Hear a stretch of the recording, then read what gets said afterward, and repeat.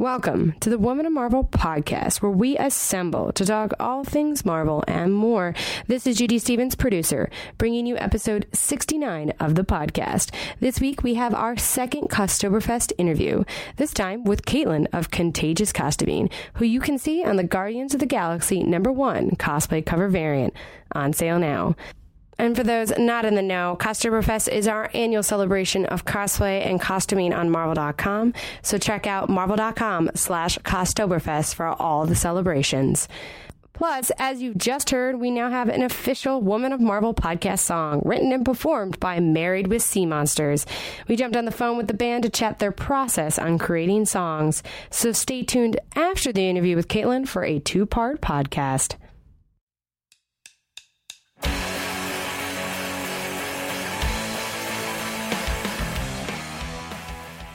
Welcome to the Woman of Marvel podcast, where we assemble to talk all things Marvel and more. This is Judy Stevens, producer, again at DragonCon. It's a little later in the weekend. My voice is quickly leaving for me, but I'm bringing you another one of our cosplay cover cosplayers. We have the Gamora, Miss Contagious Cosplay. Caitlin, say hi. Hey, everyone. She has really bright pink hair, so we match. You can't see that at home, guys, but... So what I really wanted to bring you on to talk about is sort of props, because I met you at DragonCon last year, and you had this amazing Gamora from Guardians of the Galaxy with the prop, with her, like, sword. And I went over and I was like, oh my God, that's really, like, accurate. How did you do that? And you were like, oh, the Marvel.com posted these pictures. And I was like, I did that. And so it was really great. And, like, being able to know that you did that costume, and so that when I was starting to think about, like, who do I know who has a good Gamora? I was like, oh, I wonder if she's, like, anywhere near Atlanta. So, but I really want to talk about how you made the props, and we'll talk about, like, body paint and stuff like that. But first and foremost, what made you want to do Gamora? Honestly, it started when my group of friends went to the movie, and we sat down and watched it. It blew us all away, and it was one of those fandoms where we're definitely into sci-fi and comics mostly. So being able to take that comic and pull it into space was something that was really attracted to us. And then we decided that we saw all the different skills that we could sort of learn while trying to build this set of costumes. And so we decided that maybe we'd try to take on the whole team at the beginning of the summer.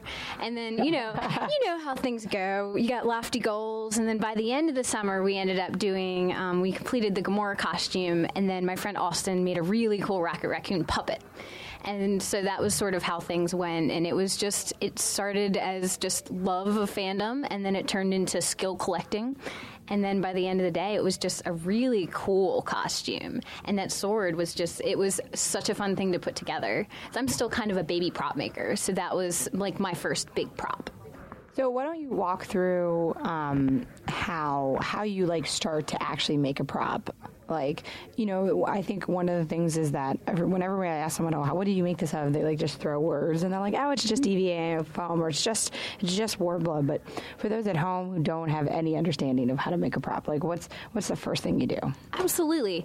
The first thing that I did was take a photo. I found there was one particular one where Gamora had her sword in front of her, and to get the scale and proportion right, because I'm a little shorter and different shapes, and to get the size figured out.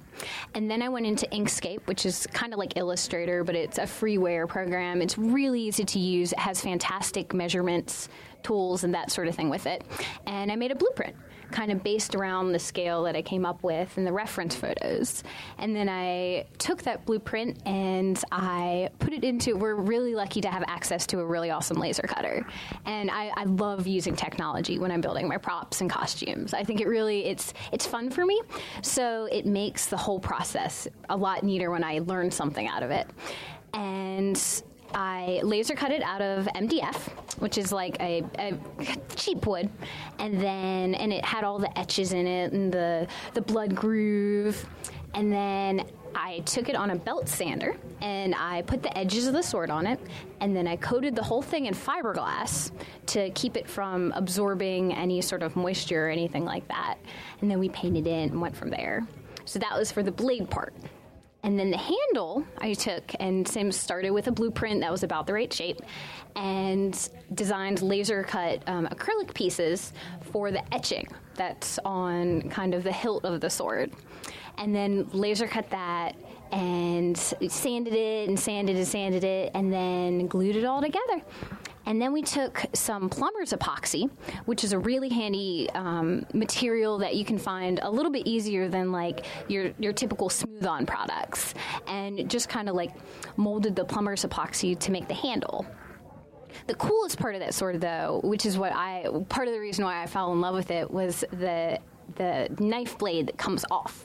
So I took magnets and then inset the magnets into the handle of the knife so I could pull it off to, give you something more to pose with and have fun. I had a really good time with the Star-Lord last year playing with my knife. So and it all like glued together, then it gets a coat of spray paint and you're good to go. So easy.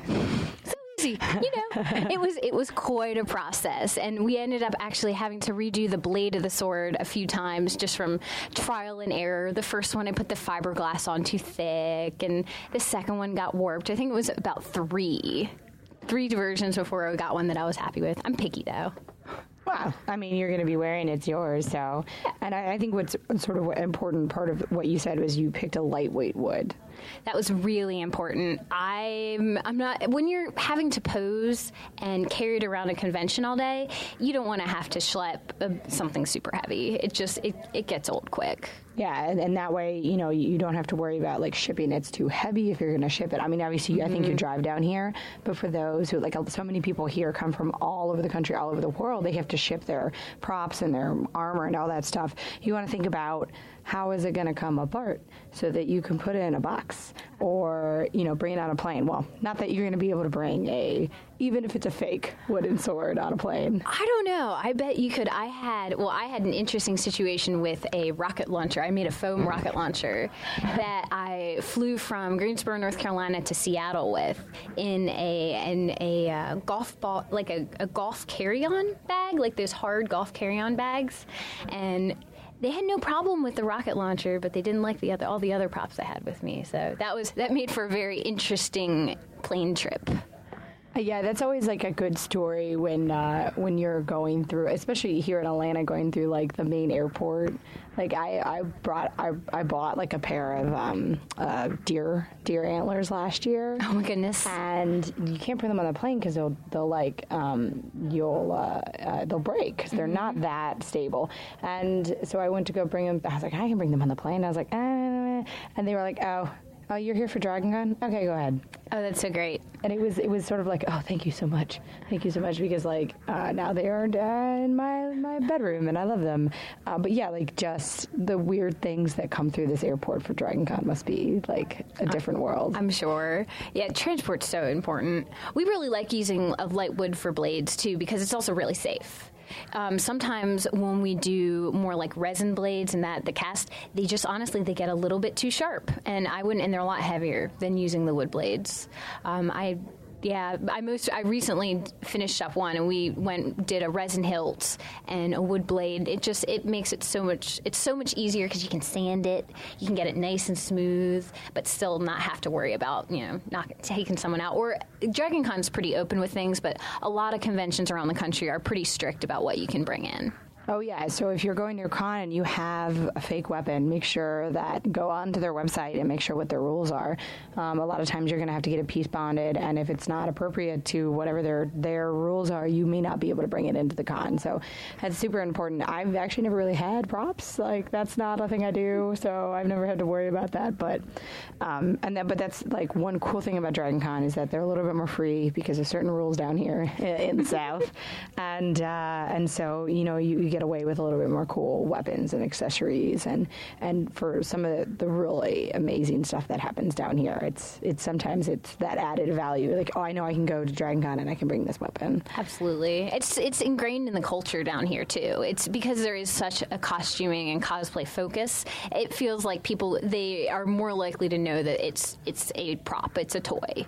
Yeah, exactly. And I think the DragonCon security does a really good job of policing what needs to be policed. And this is a pretty great run con. I'm going to thank the DragonCon Mini people because we're doing their podcast in their room right now. Yay! The other thing that I think you sort of glossed over, but you talked about that.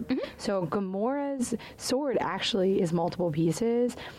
So if you guys are ever get a chance to rewatch the movie, you'll notice that when she has it on her hilt, it's small. Yes. And it actually in CG grows to the big sword. She's able to grow it, but obviously in real life that doesn't work. So I like how you made sure that you had a separate piece so that it could be Well, when we first designed it, that was part of the reason why we did the blade separate in the hilt. I wanted to have just a plain hilt, but we ended up not having time to cast it and do everything, because that would have been really cool, having one just to wear with the knife and the top part of it for around the con when you don't want to schlep a sword. Yeah. But, big plans.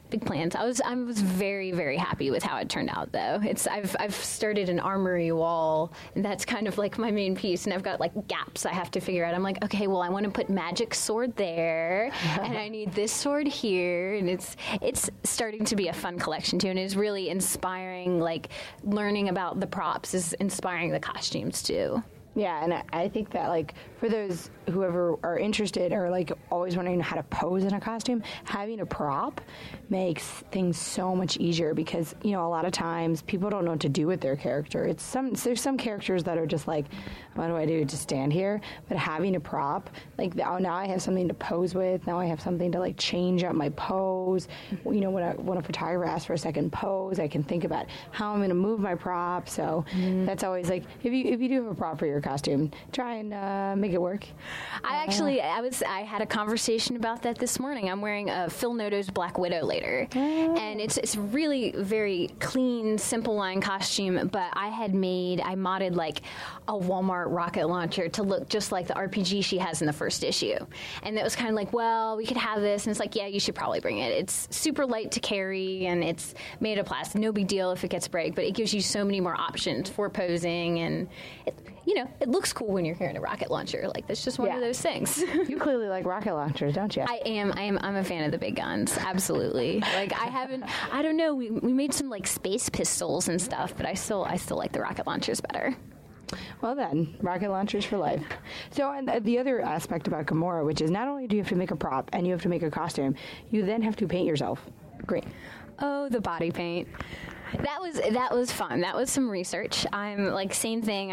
I'm a rookie across the board. I'm a jack of all trades and a master of none. So I've dabbled a little bit. I've done a lot of theater and that sort of thing. So I've been exposed to it, but I haven't really had a whole lot of experience with it. And the paint that I ended up finding was Temp 2 alcohol-based body paint. And I really liked it because it was easy to mix the colors. Gamora's kind of a funny in-between green. She's not quite as dark as She-Hulk. So it was hard to find one that was just the right shade. Unfortunately, my skin hated it. I wouldn't necessarily recommend it. You're not supposed to put it on your face, and I wouldn't. If you have sensitive skin, I would not recommend using it. But it lasted really, really, really well. We put it on at DragonCon, and the thing is with Gamora's costume is all her midriff is exposed, but you have that mesh fabric that rubs up against it. So I was really worried if I used just a typical water-based body paint that it would just rub off and really muck up the fabric. And so we did the alcohol-based. It worked so well for that. It took about 3 hours for me to apply, but same thing. I'm a rookie. I imagine that's one of those things that gets better. And we didn't use an airbrush this time. We just haven't quite mastered that yet. But it went on really well. And honestly, it lasted all day at the shoot at DragonCon. We were out for about 5 hours, and my eyebrows melted off. I did the whole Elmer glue stick eyebrows to get rid of that, and that melted off way before the body paint. So wow. Next time I do Gamora, I'm going to go eyebrow wax. I've heard that works a lot better. So it's good. Every time you wear it, it's a learning experience. It gets a little bit better. And one of my friends is trying to talk me into building the Ravager suit, and that's a beautiful costume with the screen printed fabric, and it would be an insane build, but maybe we got a whole year till DragonCon next year. Yeah. We got a little bit more time until Guardians of the Galaxy 2 comes out, too. Well, see, there's that. Then you have to decide if you want to do this Ravager suit or you want to see what does she get to wear in the next movie. Yeah. Oh, it'd probably be even cooler and more complicated. And I bet her sword will be the same, though. God, that Godslayer is sweet. Yeah. As seeing the Ravager costumes up, it like the costume design and the skill that went into those coats and those, like the leather work. I mean, even into Star-Lord's jacket that he wears in the first scene, the long jacket that you don't see him wear again. Mm-hmm. They like all the little detailing that like they put with the pressed leather and all this stuff. I remember I just like, when I first saw it, I just sort of stood there and like touched it for a while. And I was like, this is so cool. You never get a chance to, unless we do exhibits or things like that, to actually see these costumes up in person, because there's so many little things that costume designers put into things that may not necessarily be like are made for movie magic, but also are very cool in person. Absolutely. That Star-Lord coat is just amazing. I helped a friend of mine make some materials for a screen accurate Star-Lord jacket, and that was the coolest thing, learning about how the screen printed fabric. Star-Lord's short jacket's not actually leather, and I had assumed. And my friend Chris contacted me about screen printing. I have a little screen printing setup, and it took about 12 hours of just doing pulls, but laying this really cool gloss down over just plain like twill, like jeans material. It looked like space reptile. Like it absolutely looked like it was the coolest thing, because it had this really neat sheen, and it was like something otherworldly, and it really just the details in that are so, it takes it to the next level, and it really makes it something magical and cosmic. Yeah. Oh man, this is really cool that you like looking at this and it's always very cool to see what costumers and cosplayers do. What do you have up on your sleeve that you're planning next? Oh, I don't see. That's the thing. There's always something. We have my next door neighbor happens to be a sublimation printer, and she does mostly like backdrops for musical shows and things like that. And she's not aware of superhero costuming and how popular sublimation printing is. So we've been trying to get her into that. So I would really like to work on a Wolverine costume. That's the all-new Wolverine, Laura. It's a sweet suit, and I think that would be a really fun kind of graphic design and sublimation, learning new skills and trying out and seeing if we can build, design a subprint that fits. So making claws and that sort of thing. And then after that, I really want to do the all-new Magic costume with her giant glowing sword. Yes. It's just so cool. I love Magic. I love all of Magic's designs. It's amazing. And the Bendis's run was just so good, and her backstory, in which she's such a layered character, and she's had such a dark upbringing, but there's like a lightness inside of her, and she wants to be a hero, and she's overcoming a lot. But so this summer was my leather summer, and I started learning how to working with leather. So I'd love to do her black suit out of leather, and then have the sword glow. We're building a 2x4 vacuum form machine this fall, so we have something that's big enough so we won't have to have any seams in it anywhere. So I'm fingers crossed. We'll see if that happens, but there's always something. Yeah, I got to go back and sew an Ant-Man spandex suit, but that's less exciting. Classic or? Actually, it is for the current comic edition. Austin made a really sweet helmet with his wife. Yeah, so they didn't quite finish it in time for Dragon Con because they were working on a Hawkeye quiver, but I think they're going to pull that off for Halloween. So cool. Yeah, I have to keep my friends. I honestly do a lot more of that right now than costuming for myself, just because, that's cool, but I get a lot of satisfaction out of seeing, like, the joy on someone's face when they're, like, finally turned into that character. That's honestly what got me hooked. Was I made a Thor costume for one of my friends, and he entered the page to the stage pageant that George Perez hosted. Yeah. And he was, like, this giant goober, and he, like, walked out, and he was like, Thor! And just, like, I cried. I will totally admit it. I cried, and it was the most satisfying thing ever. So after that, I was like, okay, I'm going to take most of my time and build stuff for my friends. And it's really cool because that gives me a lot of experience in working with different body types. I'm kind of a tiny person, and most of my friends are bigger people. So it's really fun, like getting to build these, suits for giant 6'5" men that are 300 pounds with like 30-inch waists, like ridiculous stuff like that. I've learned so much through all of this that it's really cool. It's a lot more than just dressing up for me. Yeah, I think for anyone, it's more than just dressing up. Definitely. But where can listeners find you online? Absolutely. I've got our website is itcontagious.com. That's got a little bit more than just the costuming stuff. My Facebook page is at Contagious Costuming, and then my personal Instagram account is Caitlin Contagious. Yay. All the Contagious. Well, if anyone at home has any questions about sort of prop making, all that stuff, make sure you holler over at Caitlin. Absolutely. She will explain to you what a vacuum form machine is. I'd love to help. Yes, great. Well, thanks so much.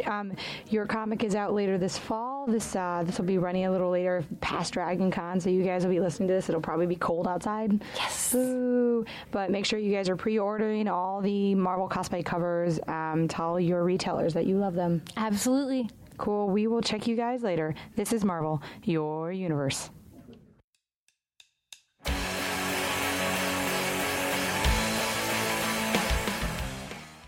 Now to part 2 of this podcast with the band, Married with Sea Monsters.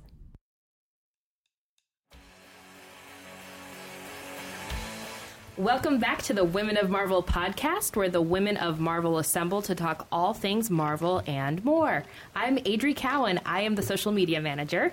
I'm Emily Shaw, assistant editor. And I'm Judy Stevens, producer.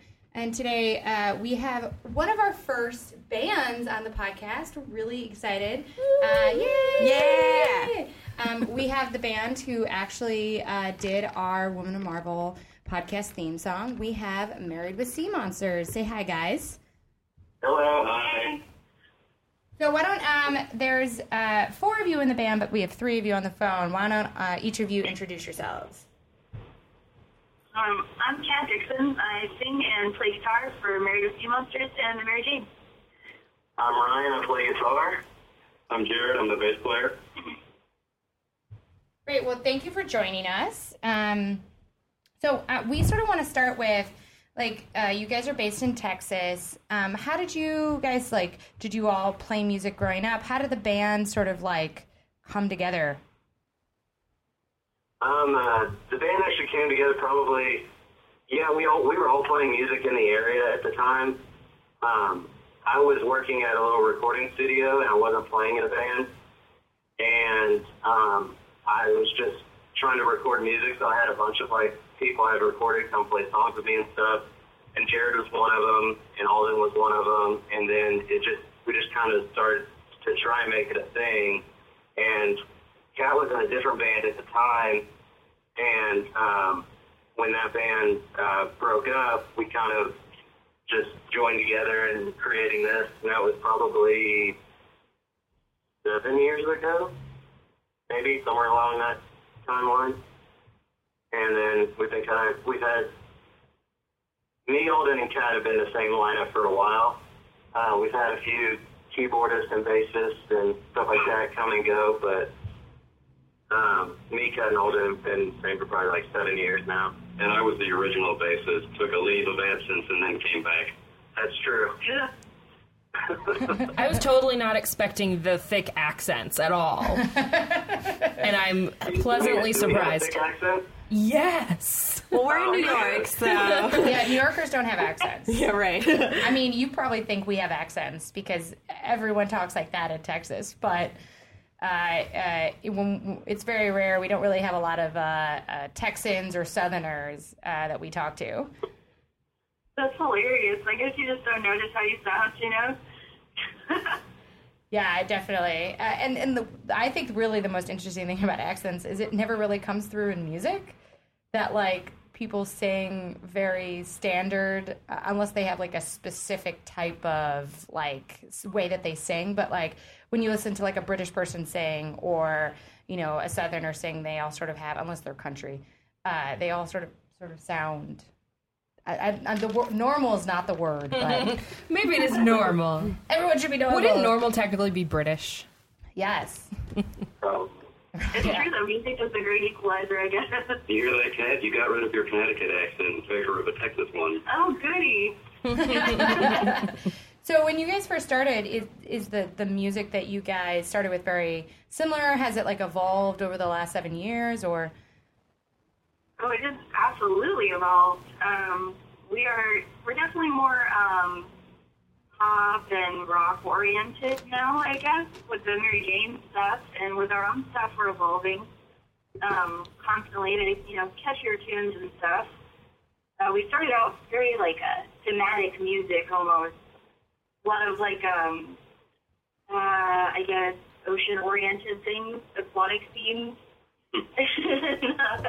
And now we're kind of branching out. We try to play a little bit of everything.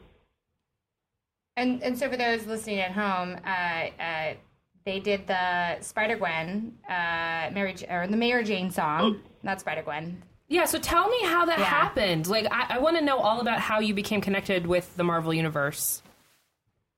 Well, I mean, I've read comic books for a really long time. I love them, and I think it's wonderful.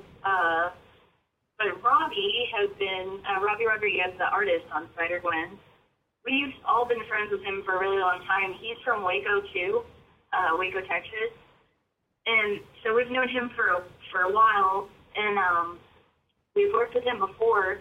We wrote a soundtrack for his creator-owned comic, Frankie Get Your Gun. It's called Distrito. And I think he kind of really likes the aesthetic as much as we do of having a soundtrack for visual media. So he asked us he was like, hey, write a Mary Jane song. And we were like, yeah, for sure. I mean, it's really great, especially considering, obviously, that entire, comic book and the sort of events that happened of that, and, seeing, the band on the page and then being able to go and, actually listen to the music is something that's very unique and new in comics, and I think more and more artists are sort of doing that, and it's definitely something that if anyone's listening at home, it's on our YouTube page. We'll put the link in the news story so you guys can go find it and listen to the song and then go read the comic again. We can probably play a little clip of it. Oh, that's true. I will, right now. I will throw it in right now in the editing process.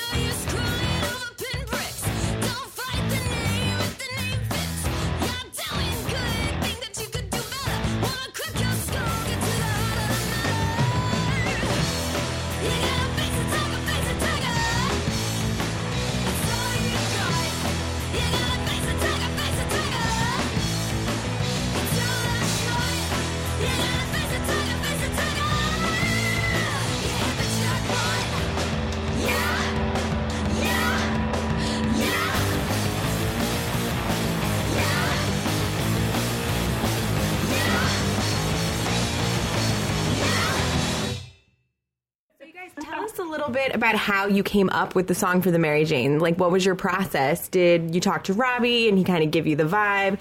Did you read the comic book? Just kind of curious how you came up with the sound. Yeah, we did talk to Robbie when Robbie came to us talking about the part in the book where she's in a band and, and he told us the styles he kind of was into and kind of envisioned that band sounding like. And so we did the best we could with it. We were really nervous about it. People hold their... we didn't even want to get ripped apart by the comic book world for doing something terrible. So we were a little concerned. We're glad it, took off and everybody took to it really, really well because most of the feedback has been pretty overwhelmingly positive. We haven't heard a lot of negativity about it, so that's pretty good. Yes, negativity should go die in a hole. Well, the internet. As you know, the Marvel fans are very, very passionate. So Yeah. there's always somebody that just hates everything. So I understand your fear. Yeah, I think part of the fun of being a comic book fan for some people is just hating on everything. It's part of the enjoying the experience of being so involved in the world. And, those people are just going to, be haters and that's cool. But I feel like I have only heard overwhelmingly positive feedback about the music and I love it. It was such a fun idea to integrate actual sound with that piece. It was a great idea. And Thanks, guys. And definitely, when we were, when we had the opportunity to make our own song, the podcast has been, we've been doing this for about over a year and a half now. And, it's definitely a labor of love for us. We don't necessarily, per se, have a budget. And so now that we have the ability to sort of add unique pieces, we were like, oh, we need a song. Okay. And then I was like, I don't understand. I don't know what to do because music is not my thing. And so, we were throwing around different people we could go to, and someone was like, well, they did that Mary Jane song, you should go do it. And you should go talk to them. And so, and that's sort of how it came together, us being able to hear that, the sound, I think really, really fits sort of what our podcast is about and fits the four of us, very poppy punky type of people. Well, good. I'm really glad it does. If you could get your hands on another character, this is all hypothetical, obviously, to create kind of a theme song for, which one would it be? Oh, man, that one is really tough. I think, obviously, any of the Avengers. If we could be an Avengers movie and write a theme song for that whole team of people, that would be so freaking cool. Totally. That would be awesome. Good choice. Good choice. I'm imagining the song in my head right now. I think it'd be obviously pretty epic. Yeah. Dances. I know. That'd be pretty great. Yeah, we never really had a theme I can just song. picture Tony Stark kind of just taking over the song, rocking out to it. Yeah. Oh yeah, we haven't had a cameo or something in the song, guest vocals. I don't think he'd have it any other way. Oh yeah, he would just grab the mic and start singing over Exactly. For sure. After tipping back too many. Right, and I picture it, he'd have a glass of bourbon in one hand and the mic in the other. Yeah. How all true singers should be, right? Drinking whiskey while they sing totally helps their vocal cords. Mm-hmm. Yeah, it's good. It's soothing. We just want to talk a little bit about how you guys wrote when you came up with the Women of Marvel podcast. I think we gave you a really you idea. Sort of how did you start with making a podcast song? Well, when you guys originally approached us, it was really it was a huge task in our eyes because we were like, oh my gosh, what do we do? How do we do this? And we were pretty intimidated, but eventually I think we just decided one practice to sit down and try to write it like Mary Jane songs because, girl power, pretty much. I don't know, that was kind of our thought process. We were like, this is such a cool thing, an awesome message for comic book fans everywhere, this Women of Marvel podcast. It's really super cool. So we were like, who better to do a song for them than the Mary Jane? So that's just kind of how we wrote it. It was perfect. You completely nailed it. Cool, thanks. Thank you. Yay! And we'll have the song at the end of this podcast for everyone to hear, too. Yeah, we'll have the full one. We had the intro a little bit when you guys first started, and then we'll put the full song so you can hear the entire verse. So we're super excited. Thank you so much for writing our song. Yes, thank you. We love it. It's fantastic. Yeah, thanks for the opportunity. Yay. Is there, where can fans find you on the internet? We are on Spotify, iTunes, Bandcamp, CD Baby, I think Last.fm. Yeah. We're also on Facebook if you guys have any questions or messages for us. We're on Twitter, Instagram. All the things.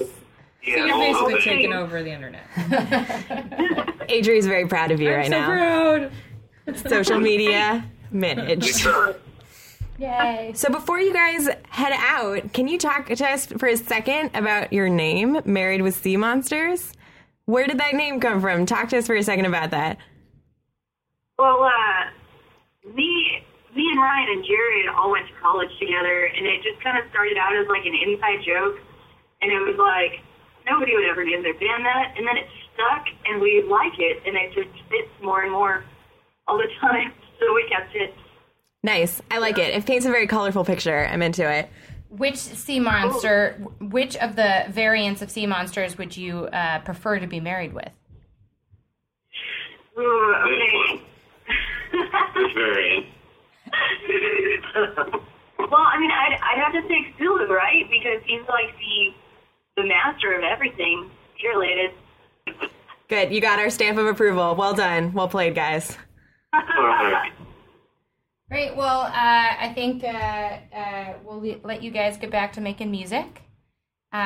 We will be continuing to add the different pieces of your song into our podcast. So that those listening at home look to hearing our Woman of Marvel song every week now from on. We're excited. We're a real podcast now, guys.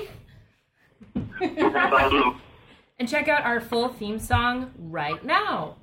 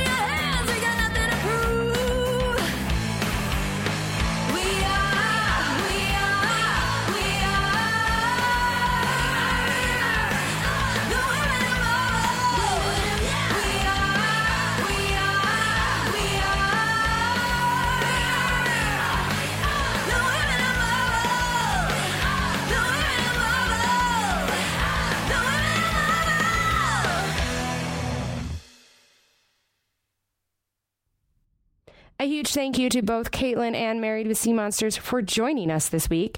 As always, if you have questions for us, please email us at womanof@marvel.com or tweet us at Marvel, #womanofmarvel. Next week for the podcast, we chat with the crew from Graphic Audio.